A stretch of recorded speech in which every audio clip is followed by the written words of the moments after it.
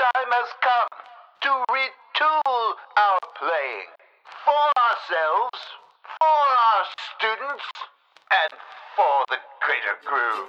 And the big question remains, of course, what is the future of strings? Come on, let's talk about it.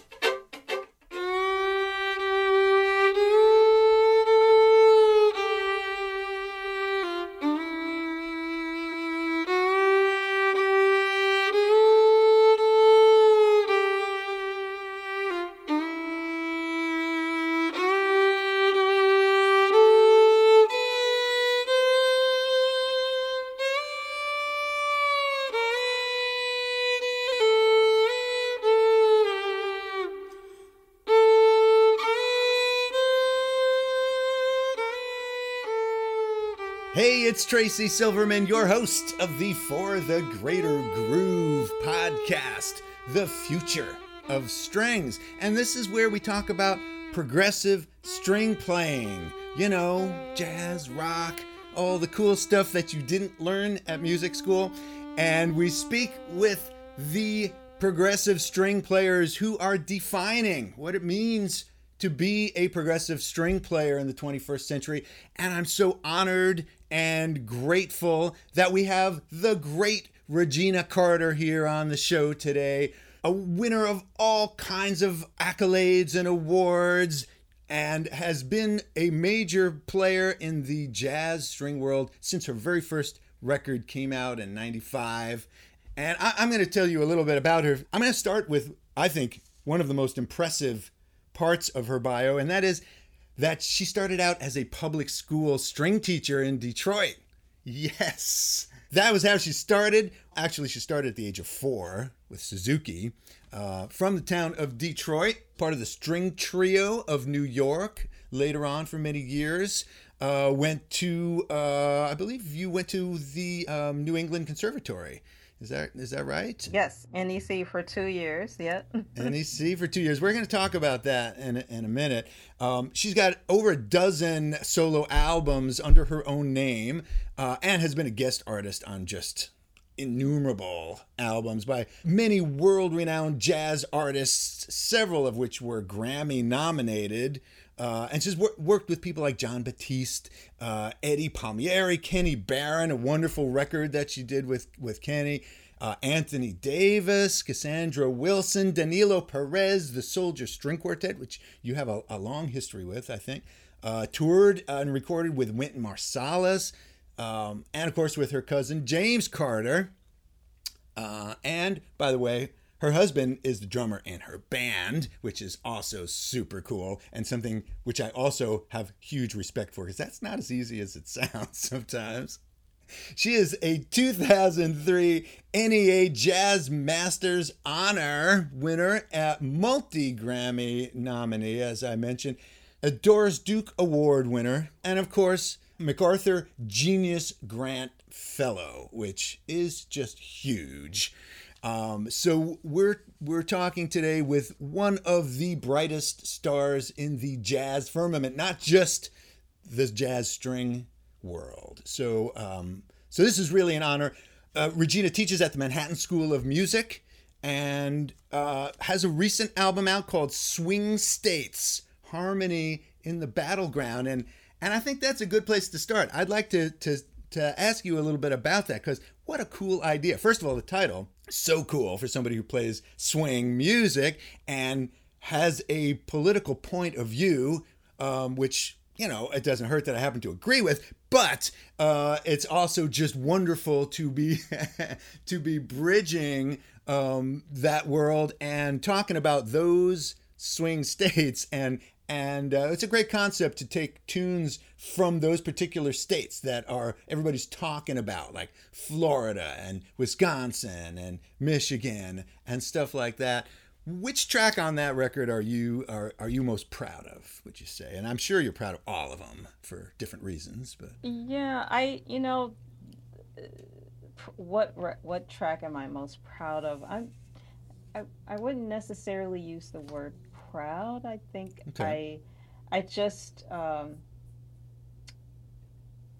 first of all, great trumpeter, composer, arranger, John Daversa wrote all the arrangements for the swing states, Battle in the Harmony in the Battleground. Although it's feeling more like a battle, a battle now these days. Yeah, I appreciate the idea of harmony. It's not easy to find. It's a little more like out jazz these days. You know, free. It's in a free jazz world in the swing states. Exactly. But I really loved each arrangement was so completely different and unique and just had. I'd have to say probably my favorite was Dancing in the Streets, which was for Detroit because that was the civil rights. I was wondering about that. That became a civil rights tune back in the '60s. But just John's approach to arranging that tune was so complete. Like I couldn't even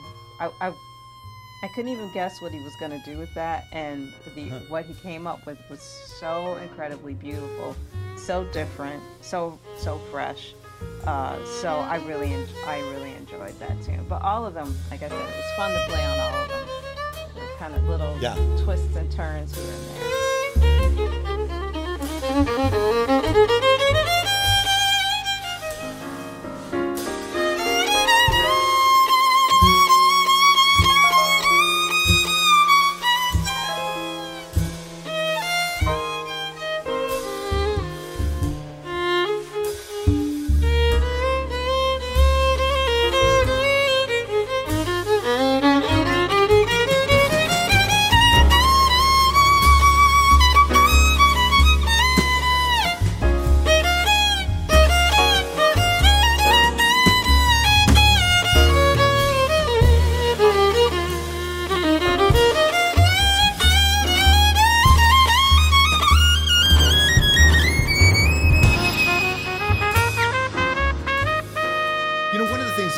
When I'm listening to your music, you know, your sound is so it's kind of upfront, it's strong, it's bold, it's like a horn player, you know, it's got a little bit of that trumpet kind of power to it.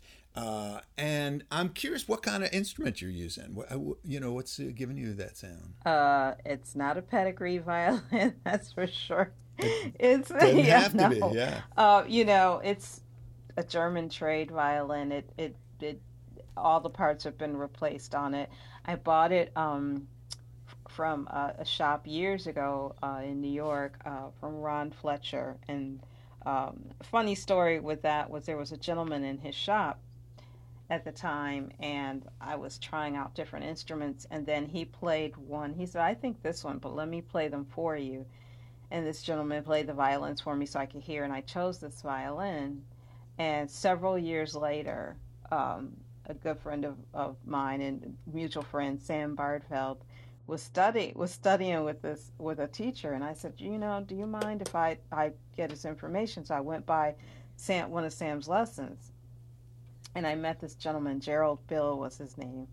And he said, you don't remember me, but I was in this violin shop, and I played the violins for you when you bought it. Anyway, so, yeah, cool. It just, you know, I like violins with more of a dark voice, like a viola voice. Yep. And I always just have the luthier move things around on it to try to get the sound even darker.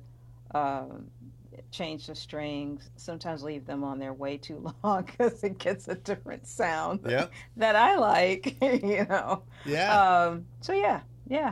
Interesting. I like that concept of leaving the old strings because they don't have that zizzy kind of brightness.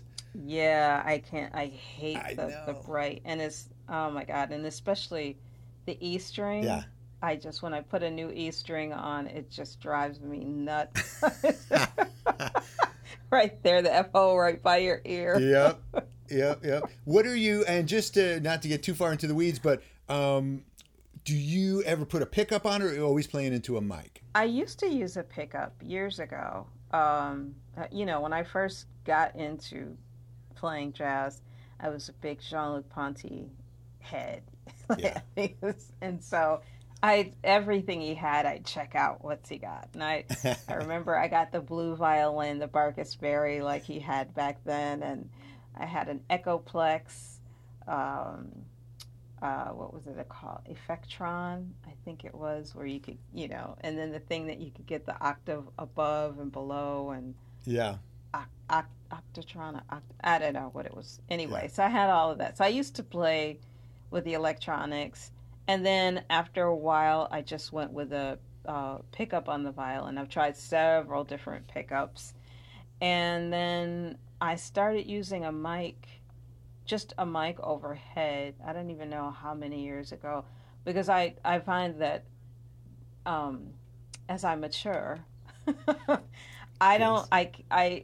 I like the band to be very close together in proximity, and I like the volume to be low. I like the I saw Richard Bono once. I heard him at a club here in New York, and it was an electric band, but the you had to lean forward to to listen to hear.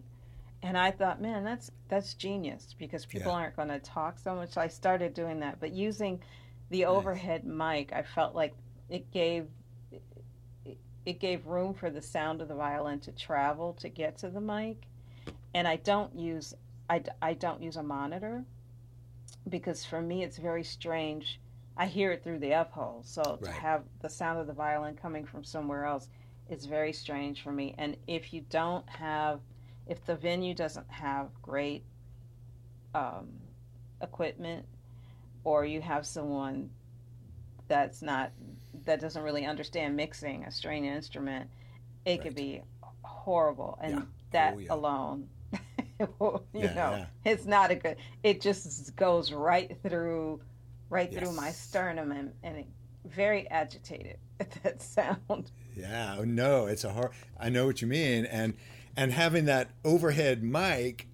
First of all, you can't really use a monitor with that mic because it can feed back easily. But also, it means that the band has really got to keep it down because otherwise you're going to get drums all over it, and so it kind of enforces everybody to just kind of relax a little bit. And Yeah, yeah, and there's sometimes where the band won't use mono. I mean, they'll have it there for safety's sake, but they won't even use it yeah, because we're so close together. We can hear each other. It just depends, As you know, every hall is different. The acoustics are different. So yeah. Well, that's very cool. Yeah, cool. I mean, yeah, and I stand right in front of the drummer, so wow.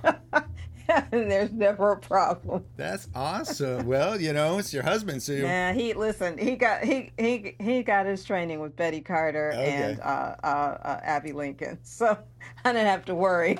Yeah, That Alvester, he was used to working with vocalists, and having those two as his first yeah, band leaders. Yeah, yeah. That's awesome. And there's just a quality of playing acoustically in a small space, or even in a big space, but just exactly. close together. That just it's so different from the experience. I mean, I spent and still do spend a lot of time, with electronics and amps and speakers and pickups and all that.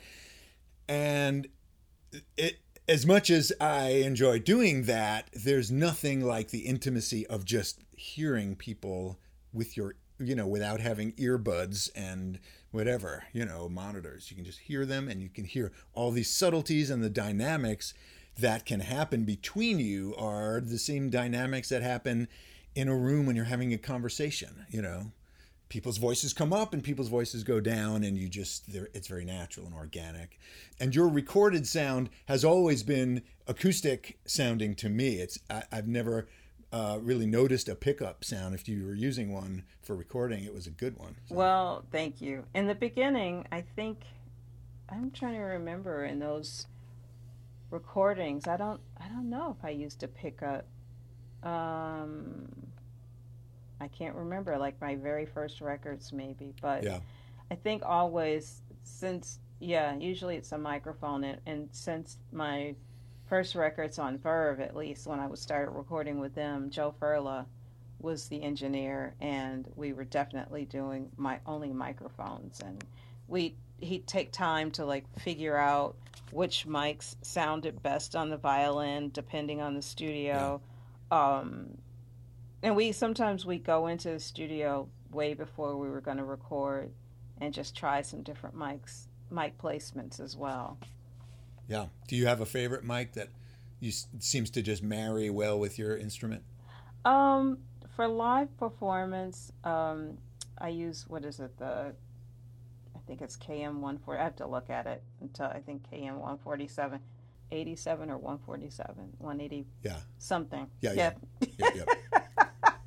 No worries. It's a microphone. It It's a works. microphone, damn it, and it sounds good. That's all you need to know. I should know this because I carry my mic with me. Well, that's why I asked. I Yeah. figured you have your mic. Yeah, and then and my husband is an audiophile and a tech geek, so Oh, good. yeah. Cool. So, slightly different subject here. You like me started out as a classical player. You came up with Suzuki, and I want to talk about that in a minute and the whole playing by ear stuff. But you went to NEC, which is has a jazz department, but is also a very well-known conservatory, classical conservatory. And then after 2 years, you left and really you came back to Detroit and really started a jazz career after 2 years of a conservatory. And it sounds like there's a story there. I'm just kind of curious how that came about. My story. Let's see. Well, yeah, I went to NEC for 2 years. New England Conservatory of Music. Um, I auditioned both for the classical and the jazz department, and I got in both. But the classical people were like, at my audition, they were like, "Well, which one do you prefer to do?" And I tap danced around that answer. But New England at the time didn't have a campus. There were just two buildings across one. The practice rooms where you had your classes were directly across from the dorms. And I remember I convinced one of my best friend Carla Cook, who's a wonderful jazz vocalist, also from Detroit. I convinced her to go to school in Boston. She went to Northeastern. And sometimes she'd walk down that street, Gainsborough, and she'd say, "It sounds like an insane asylum here," because you'd hear all these people hanging out their windows practicing right across from the dorms.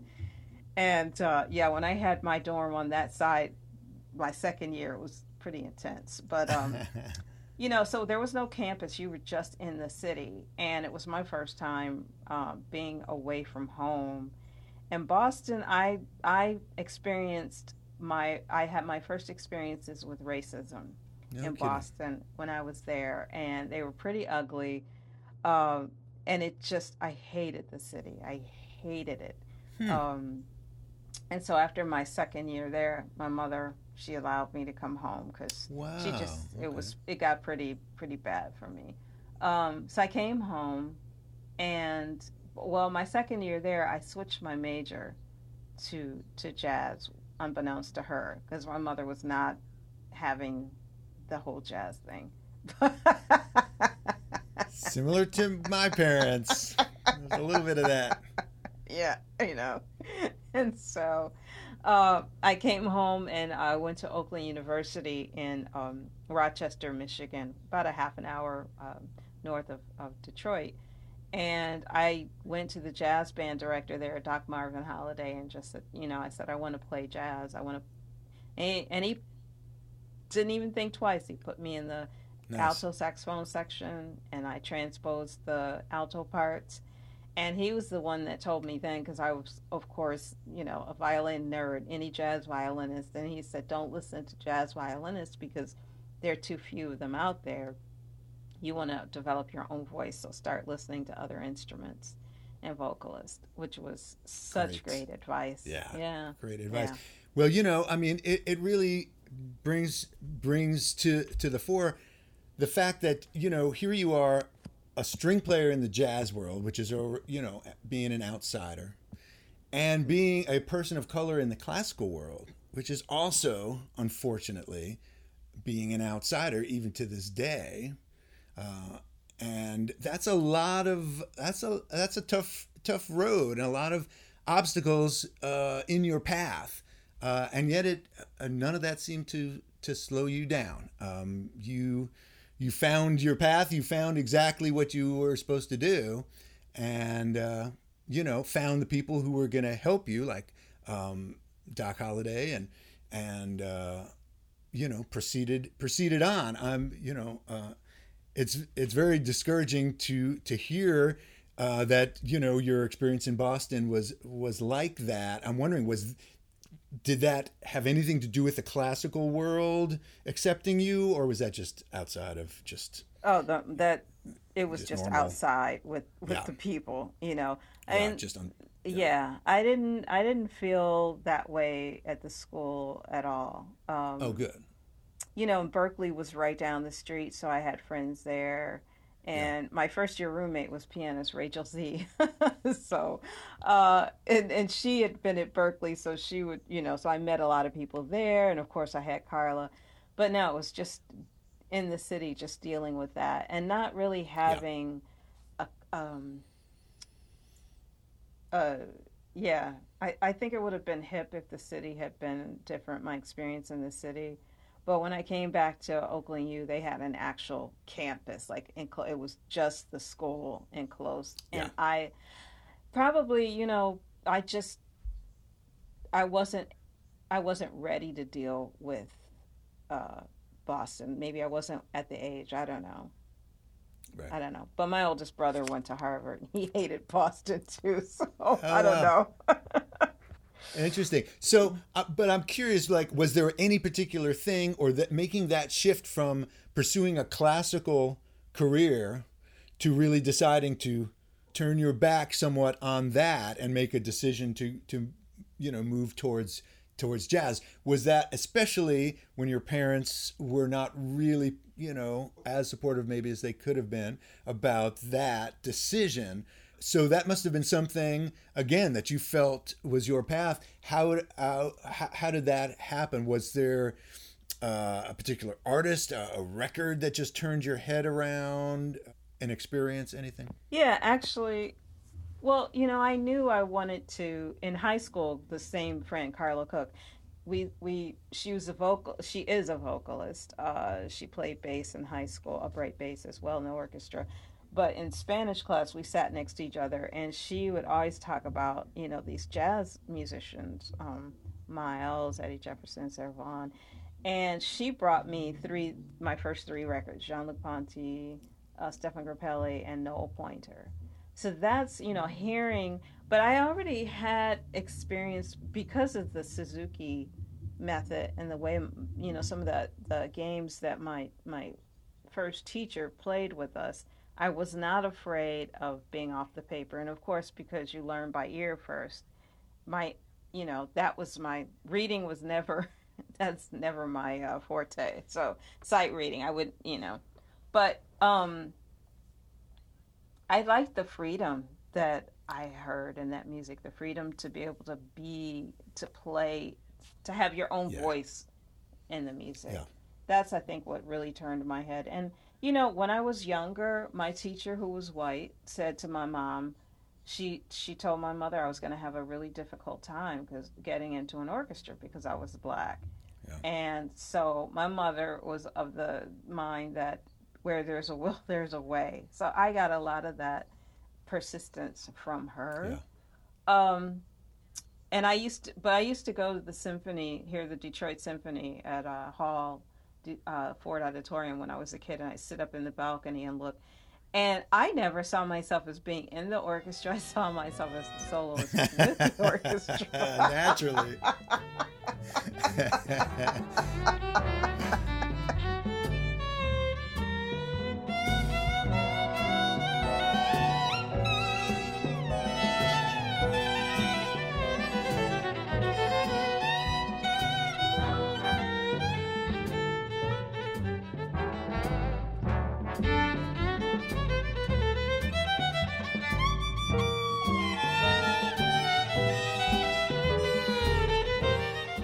But yeah, when I was at NEC and I was in the orchestra, I think what kind of helped me make the decision. I remember the conductor. he'd give the downbeat, and I come in and no one else would Oh come my in until gosh. about a few What seconds is later, and that? I'd be like, "Oh my God!" It drives me What is nuts. that? So I couldn't figure it out, and so I went to him and I said, "Why? What's wrong? What am I not getting?" And he told me every orchestra has their own timing, and so when I've done jazz gigs, even with a rhythm section, I remember once we did a thing with Sir Simon Rattle, and it was Peter Washington, Lewis Nash, and was it was it Jerry on piano? I think, yeah, Jerry Allen. And I remember there was a part, and the rhythm section kept looking at the conductor, and I was like, no, in this part, don't watch him. And even Sir Simon said, yeah, don't watch me here. It's I always liken it to following someone in a car and they drive really fast and you're trying to keep up and they're already, it's just It's the so weirdest thing. weird. But the funny thing is, I discovered that if I played on a few soundtrack film score sessions, and you'll have Hmm. usually a lot of times the composer will be conducting, and they're not classical, Hmm. symphonic conductors. They're just composers who are trying to give people cues, and it's completely utilitarian, and they're not trying to look pretty. Hmm. And they come right on, and the beat is where you expect it, and they're showing it with their body, and they're like, here's where it is, and it's totally intuitive. And it's not like that weird, here's the upbeat, and then everybody, the downbeat, first of all, in the orchestra is up and instead of down. And then everybody comes in. It's like when you have the econo mode on your car and you step on the gas and then it's like, wait, oh, there it goes. Yeah, I like that. Yeah, I like that one. Exactly. Oh No, my God. I couldn't even get it. It's like, how do you figure that out? It's so just a funny. weird thing for me. So It's that like, this is helped. not for me. This is clearly not. Yeah, Right. I hear you on that. Um, you mentioned you were talking about school or something. You were tap dancing around something about classical or jazz at NEC, and it reminded me that you are a tap dancer as well.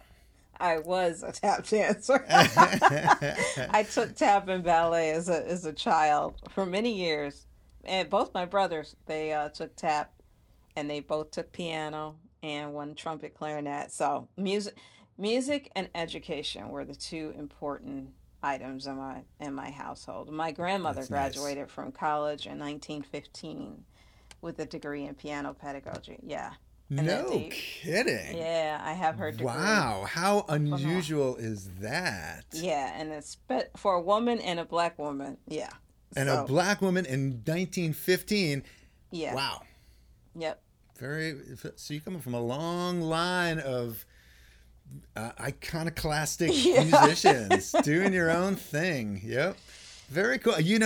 And you can. It's so interesting when I do these interviews and I get to meet the people who I've been listening to for years, and that's exactly what I would expect because that's what I hear in your music. It's very Thank you. direct.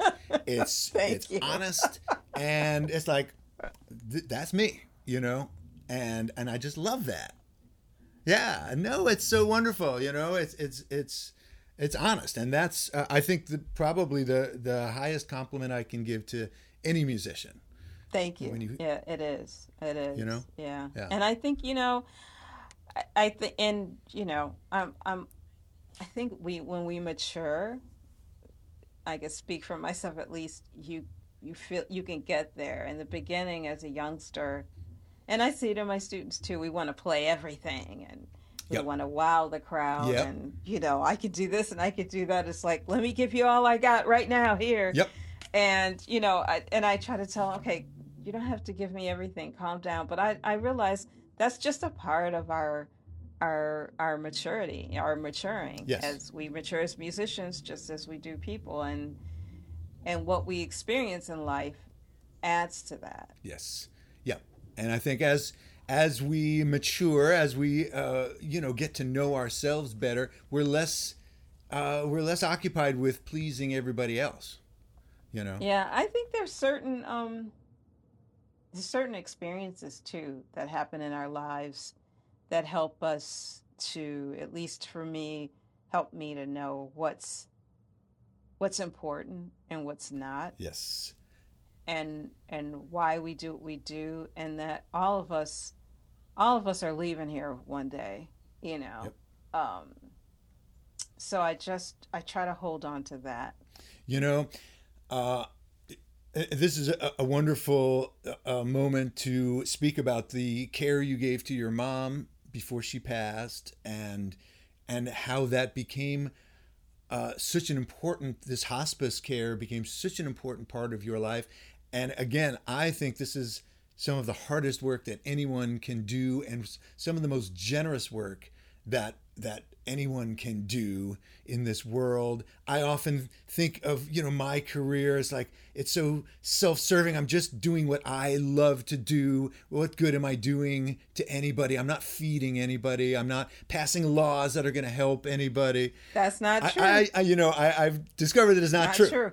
And I'd like you to talk about that, the power of art. And then I want you to talk about, if you don't mind, about hospice and the kind of care and what that means to you. Yeah, I mean, the fact that when you go on stage, and you're playing, as much as you may be enjoying it, others are enjoying it and being healed, and we never know who we're touching, how we're touching.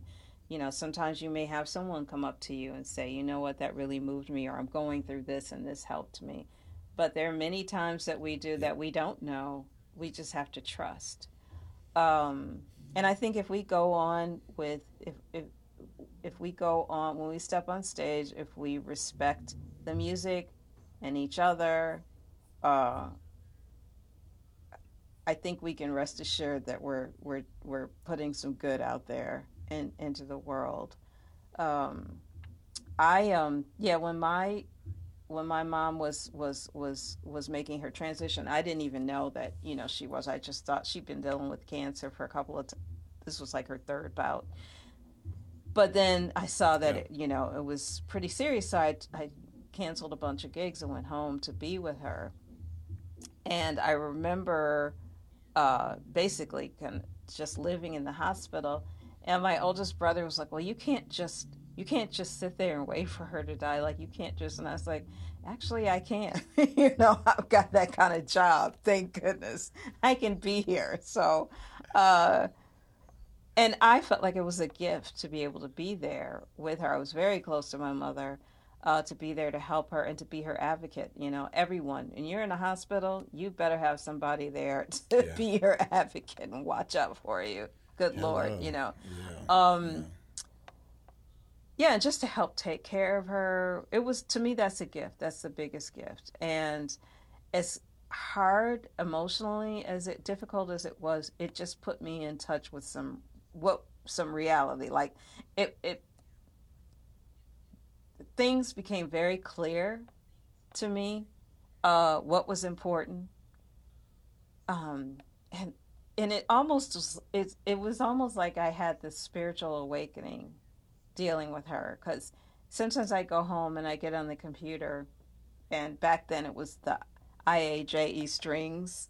Remember? I don't hear the internet. So Yes. one time I remember going home and looking on there, and someone was raking me across the coals about how I didn't deserve this, and I was only playing with these Oh people my because gosh. of this, and da da da da da. And usually, like, I see stuff like that, and I just immediately get so angry. But I saw it, and I remember there was this long chain, and I just said, my mom said to me once, if you spent half as much time dealing with what you want instead of looking at what other people have, you might be somewhere, you might get that. And I remember the person saying, "Well, why do you care what I think? If I were Regina Carter, I wouldn't care what you," it's something like that. And I said, "Well, it's not that I care, it's that you don't have your facts straight. I care about the fact that you don't even know what you're talking about." So I don't know. It was just interesting, then, and I said, I want to be able to hold on to that, not being angry, and just being able to be graceful about something, and knowing that, like, what's that have to do with me? Like, the real thing is Yeah. my mother's dying. Mm-hmm. So You know, Yep. it's Yep. once you get past, or once you have lived with a situation like that for so long, with her being gone, we it's easy to get back into our old ways and lose that. I wanted to, um, but doing that was so special, and I think seeing so many elderly people in the hospital that didn't have visitors or anyone coming to see them. No one should have to leave here alone. No one should be sick alone. And the sad truth Yeah. is, there are a lot of people that that don't have family or friends to come and visit. So that touched me in such a profound way that I trained to be a hospice volunteer. And so I did that for many years. In fact, my first patient, her name, she and my mom shared the same name, and she was a lot like my mother. Grace. It's just a funny old Italian woman, very beautiful. And then, and I had a couple of, maybe three patients for a couple of years, and then I was started to tour a lot more, and so I couldn't do it. And recently, right after the pandemic, I trained to be an end of life doula, and Wow. so that's really powerful. Wow. And when you see that, and I think for me it was just because I'm so curious and a little obsessed about death, like what happens to us, Yeah. and it's almost, I feel like, my way of trying to get Wow. close to Holy that and cow. check it out. That is so heavy, Regina. I don't even know where to start with that. Wow. But you witness that stuff, and then you go on stage to play. Like, I know this ain't none of this coming from me. It's coming through me. Yeah. You know. Wow. Oh my goodness. I'm tearing up just thinking about it. That is just so profound. And it's experience, right? You try to, as an educator, you go, how can I teach this, or at least teach students how to look for it, but you can't, it's just either, for you to be drawn to that, experience, to the point where you want to train yourself to be an end of life doula, and to be doing hospice work in the first place. There's something calling you to that, just like there's something calling you towards jazz, I'm guessing. And I'm not trying to psychoanalyze or anything like that, but to me, it's your nature, that attracted you to this, your curiosity, your spiritualism, that was spoken to. And that's something that you can't teach. It's our experiences. You can't teach somebody how to go about having meaningful experiences. Go out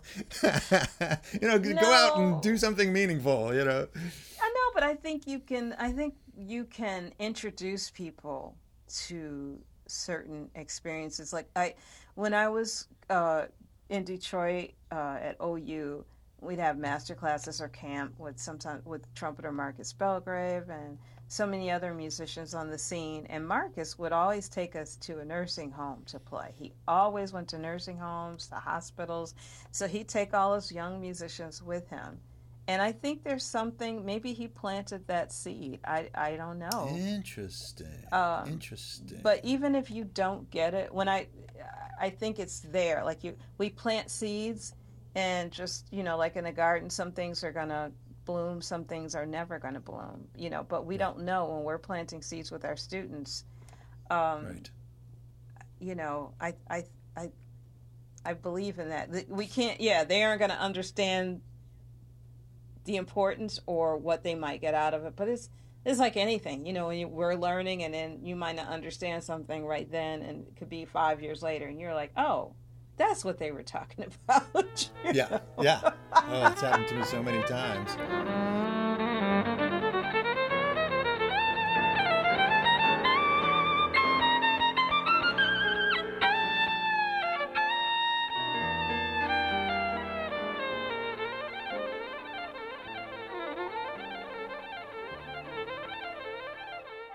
And I think there's something, because music is such an indefinable art, and there are the notes, there are the techniques, but that's not what music really is. You know, that's No, not what no, anybody who listens no. to it cares about, right?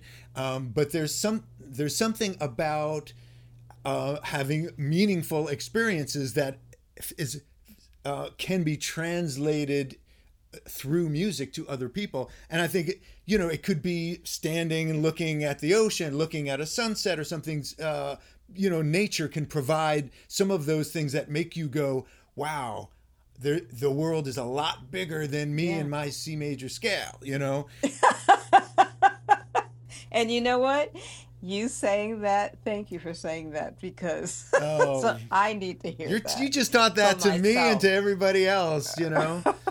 Well, no, because I get so hung up on the way I learn or how, yeah, the process for my learning that I don't necessarily learn like others. I can get really hung up on that. So you saying that was a reminder to me that really, And you know what?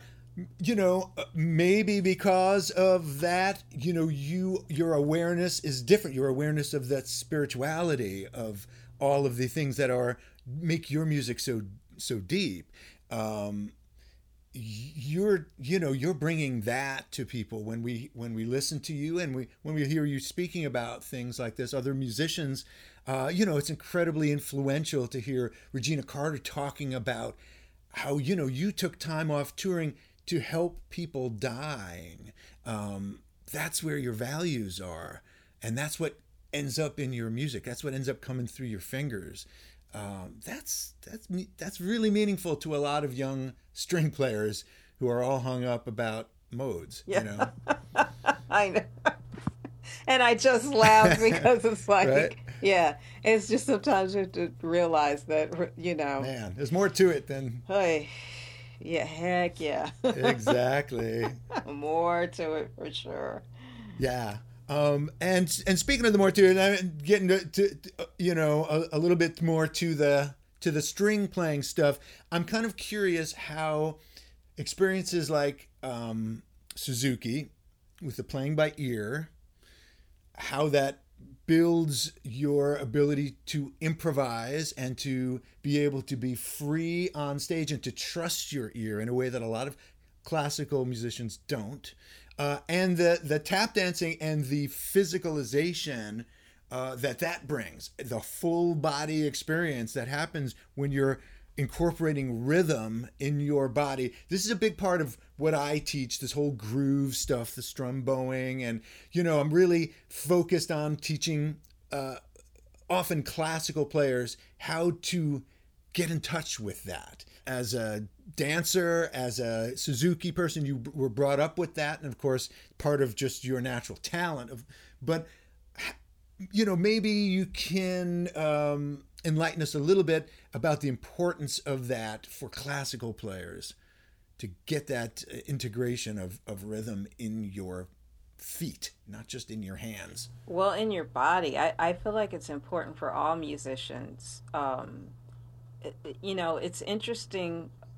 I love to dance, all kinds of dance, salsa dance, African dance, whatever. And I learned a lot of jazz tunes, tap dancing when I was a kid. So like uh, Chattanooga Choo Choo and some of the other old jazz standards, I learned them in tap dance school. Who knew I'd like? I was like, oh, I know this. Um, but it's I remember once taking an African dance class, and I forget which style of dance it was, and the teacher had us doing a move, and I tried my darndest to like move that part of my body to even figure out where it was, how to move that. Yeah. And she looked at me and she laughed so hard. We all did. Because and she said a lot of Westerners are not in touch with certain parts of our bodies. Yep. And then I realized I watch sometimes ballet dancers come into the class and they're not in touch because their whole dance is about something else. They're not in touch with certain. So I think every musician should take a dance class. And I always tell my students, look, you guys need to. In fact, I brought in tap dancers. And when I was artistic director of the Jerry Allen Jazz Camp, we had tap dance class every day that we were Wow. there. Um, because you got to feel the music, and you have to be able to be your own drummer, Yes. and feel the pulse and feel the beat, and to learn uh how to groove, how to what is the groove depending on the music. Each genre of music has its own Yep. groove, and understanding that. And so, watching my students, when I see the way they move, and I say, okay, this is the way you're playing, and just trying to get them to really loosen up. And it's that's a whole thing, and being relaxed enough to do it. And I just tell them, because they get so shy. I'm like, look, we're a team in Yep. here. No one is coming in here and watching us, Yep. so just don't. And I embarrass myself in front of them. I just do stuff, and just so they can relax about it. But I think it's every musician needs to take a dance class. I think it should be part of the curriculum in these schools, to tell you Yeah. the truth. Yeah. I think if classical musicians knew how to do the old dances, or at least knew what they really looked like a courant, a Hmm. bourrée, Right. like a saraband, a gavotte. What are those? Because you can tell, when somebody's dancing to salsa, it's different when they're dancing to, funk, Right. or hip hop. They all have a Right. different way of moving the body, and it's like music is dance that makes sound, Mm-hmm. Mm-hmm. and if we weren't And moving that way, it wouldn't sound that way. right. And to understand where the beat gets placed. Yeah. Like, what does the pocket mean in this style? Where's the pocket? Do you place it in the middle of the beat? Just trying to explain all of that, and to Yeah. get string players to feel that, like, that's what makes the music breathe, because it tugs on your what is this, your solar plex, or whatever they call it. But Yeah. when you feel someone Hmm. like stretching that beat back and then coming back up, is Yeah. It's you're a creating. tension. Yeah. Yeah. It's rhythmic tension. Mm-hmm. You can just watch somebody move if they're a good dancer, and you can tell where the beat is, what it feels like. Right. Yeah. It can't just be in your hands. It just Right. doesn't work that way. Yeah. No. Yeah, Yeah. I sometimes I put on, it's interesting because some people just don't react to certain, Yes. and I think if you don't have a reaction or a connection to a certain music, sometimes I look at people and I was like, how could you not feel that? How can you not? But Yeah. that's what makes us all different and individual. But Exactly. sometimes Exactly. I bring in the field hollers, or some of the gospel, even some of the gospel choirs, or those, the it's and how, and maybe because it's, I don't know why I feel this thing, and I just get excited. Sometimes my students will just, I'm like, doesn't that move you? And no. So I, Wow. so I have. If you can if you can listen to a gospel band and not feel, especially when it's like like the more upbeat stuff, it starts Yeah. modulating up Hmm. and up and up. It's like, man, if that doesn't just get you on your feet, nothing will. Yeah, I don't, but I had to realize that, just some cultures, Yeah. that's not their thing. And so No. and we have to respect Exactly. Yes. Yes. Yeah, yeah. Yeah. I agree. And an interesting thing that I've noticed, a sort of a parallel between classical music and ballet, Hmm. and popular music and popular dance, not necessarily modern dance, Right. Hmm. but just like, street dance, and just the way Right. people dance in clubs and Hmm. stuff. Um, Classical music, classical string playing, I should say, is very melodic based, right? Hmm. And at first, I was telling people, "Oh, you got to move," and then I would realize that people were moving in the sort of the classical way, like you'll see a classical soloist moving like this, and Right. and being expressive, Right. and that's their job. When you're playing a Right. melody, that's your job. You're not in the rhythm section. You're the singer. Kind of. This is a little different function.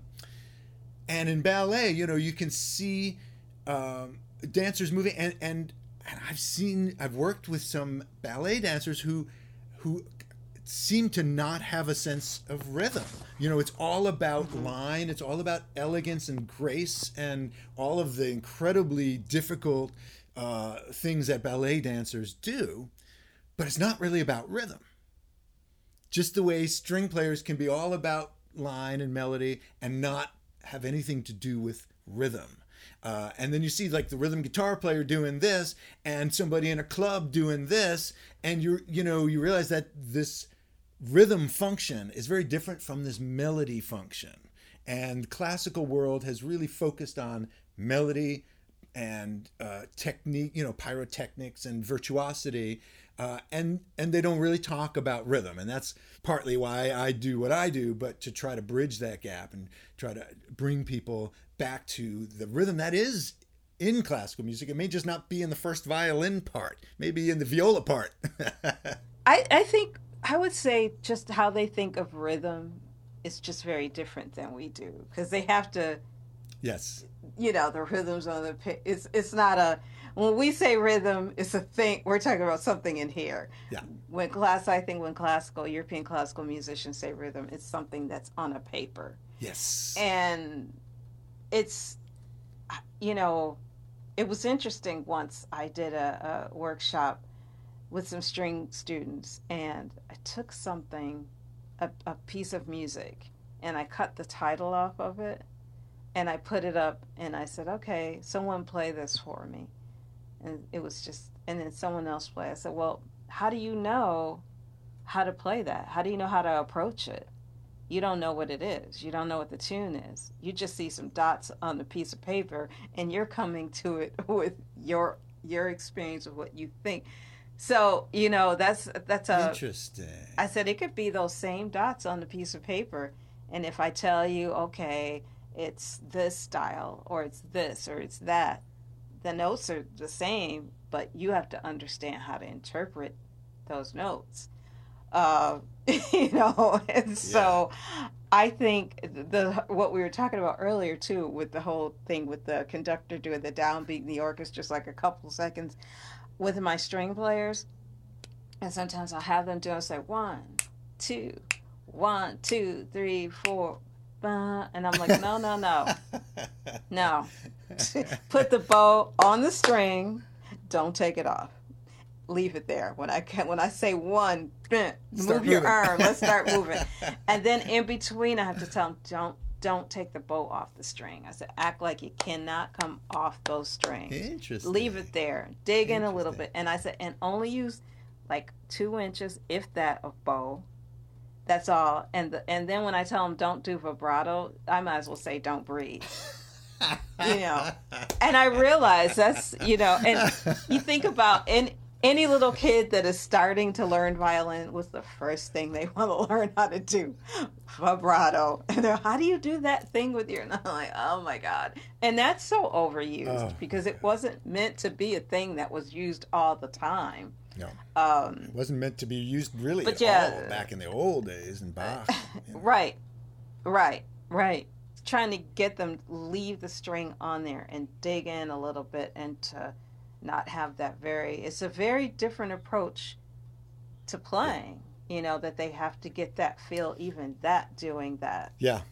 I'm glad you brought up vibrato, because it's very interesting. I was listening through a lot of your music lately before this interview, and there are places where you're playing without any vibrato, like a horn player, and there are other places where you're using it very intentionally, and places where you're I forget which tune it was now, but where in part of the song you were using it in a very intentional way, and then you were sliding and holding without vibrato, and it was like very, very intentional. And I'm just curious how you make those choices, and they're just whatever feels. It's just at this point using vibrato in the way I use it is just something that I don't have to think about necessarily, but listening to a lot of vocalists, I would listen to how they used it, and also Ben Webster and Arthur Blythe. Those two, the way they use the vibrato, I love. And it's just, and a lot of it, if you sing something or if you even hold a note, you realize how you and what the word is. Like if I'm playing a ballad, what are the words? First of all, any tune, got to know the Yep. words. So Yep. learn the lyric. Yep. Learn the And lyric. Yep. then you kind of how you're gonna phrase and Mm-hmm. why. I tell my students, Yeah. okay, how would you Right. sing this? How would you say it's poetry? How would you say this?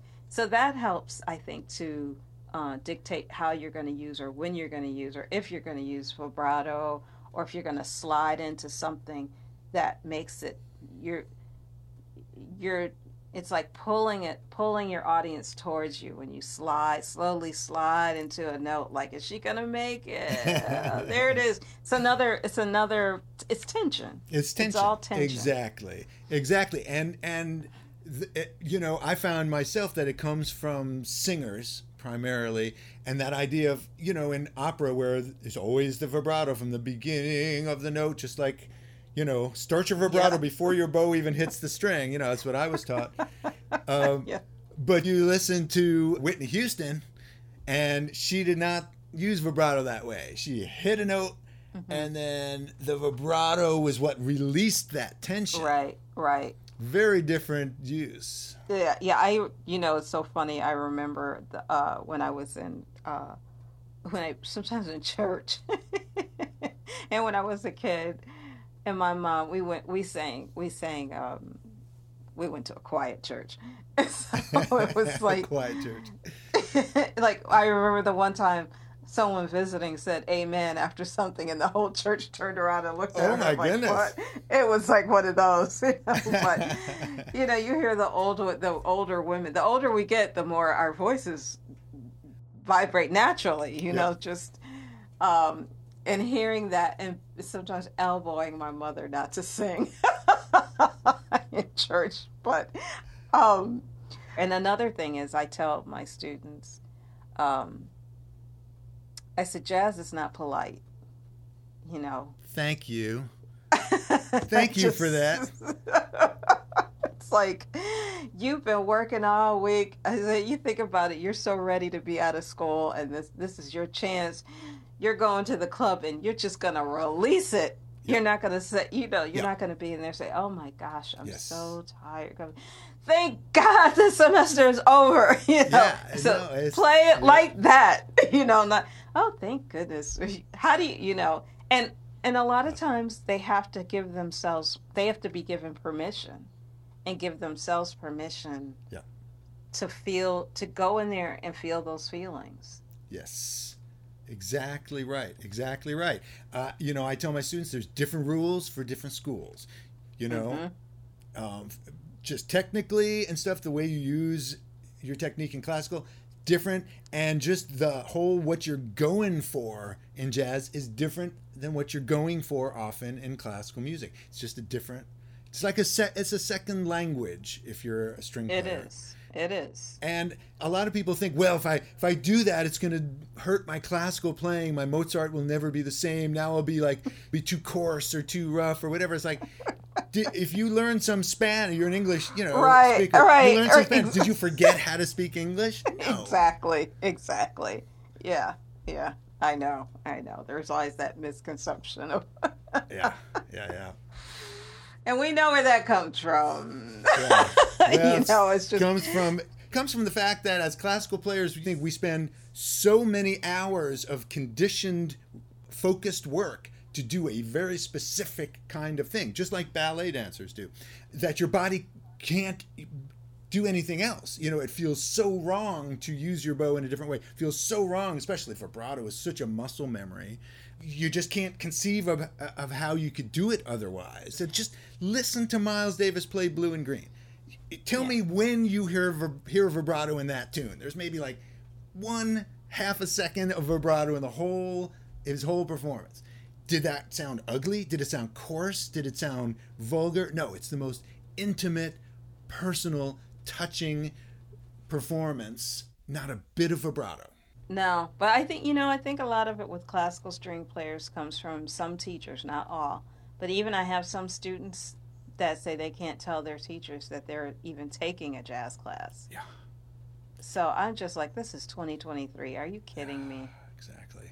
So I think when I see teachers, there's a professor at Manhattan School of Music. One of my students really is into jazz, and I'm so thankful that she was afraid to tell her teacher, and her teacher saw this other. She had two violins, and she was asked her about it, and she goes, I love jazz. I listen to jazz when I'm chilling out, and I'm like, you never know.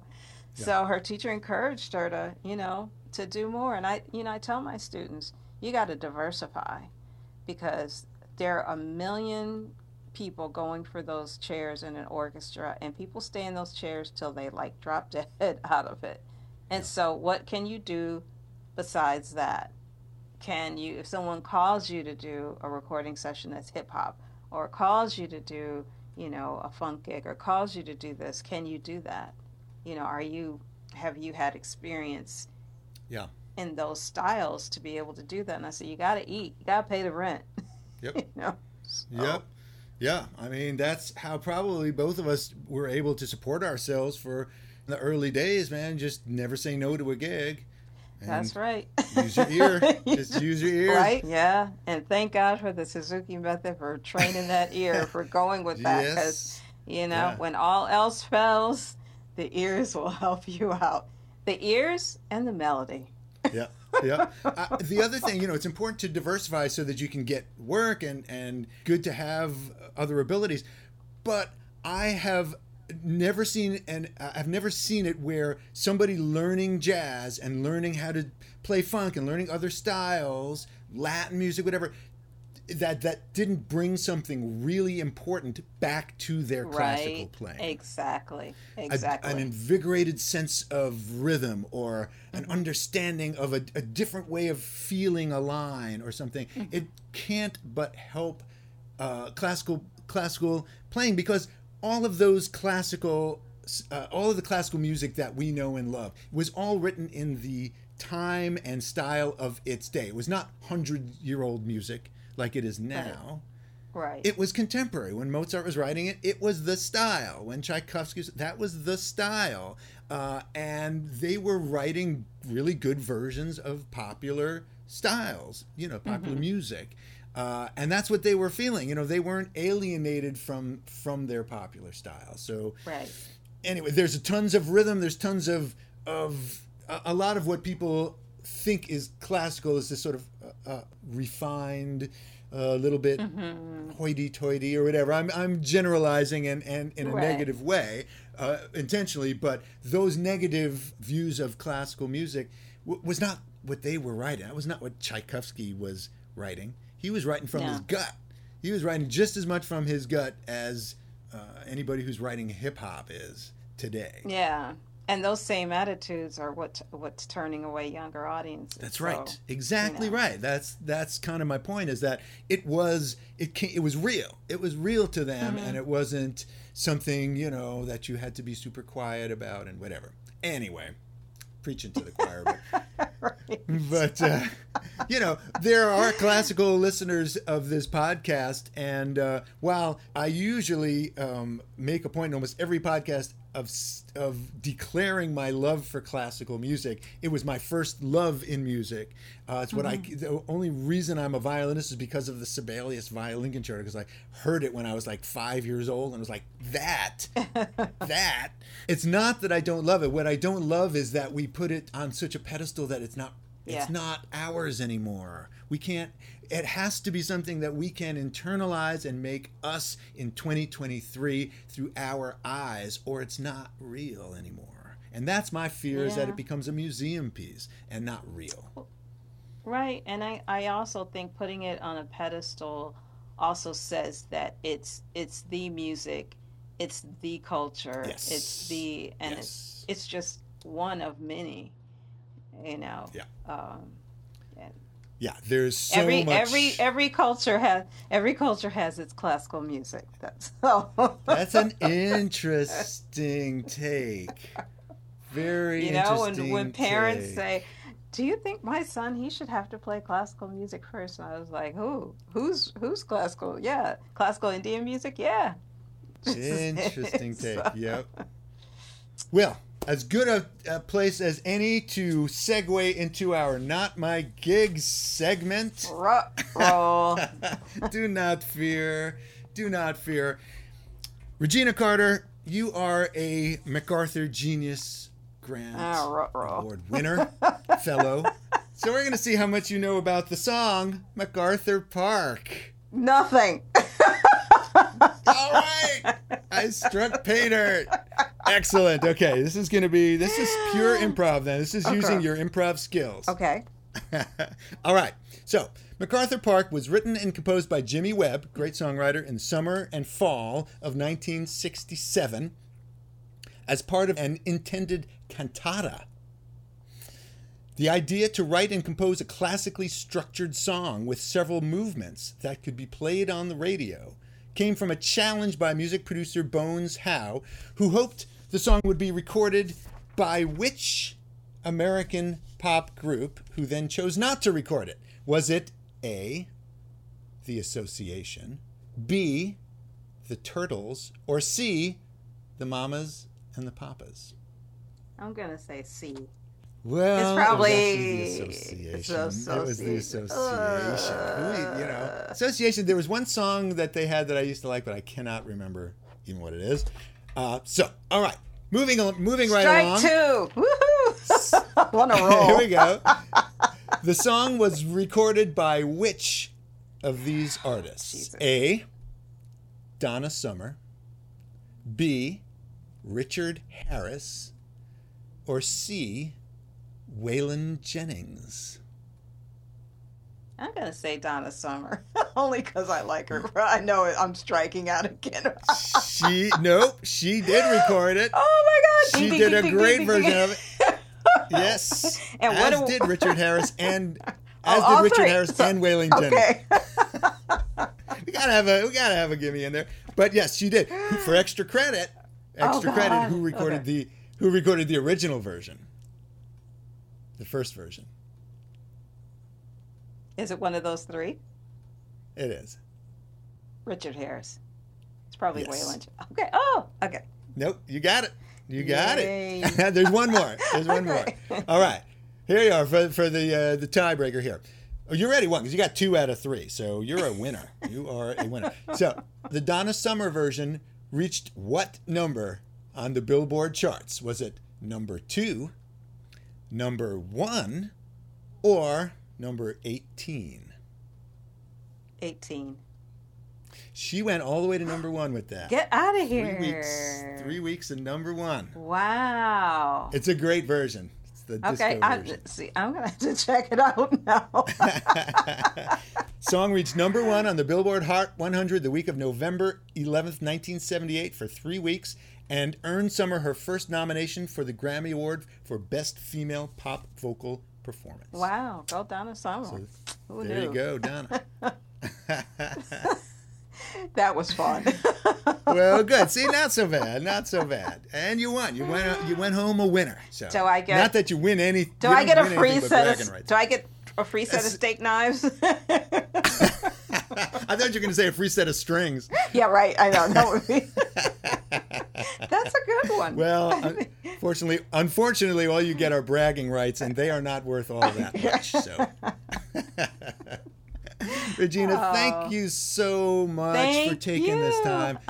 What an honor for me to finally meet you and Same here. say some of the wonderful thoughts that I've had about you for so many years to you personally. Oh, I appreciate it. And thank you for inviting me to be on your show. I really appreciate it. Of course. You have been such a huge influence to a whole generation of young string players, especially young female string players, and especially young black players. So your contribution, I cannot overstate, and what an honor to have you here on this podcast. Thank you. Well, the honor is mine. I appreciate it. My pleasure. Thank you. Thank you, Regina. All right. Bye-bye. Bye.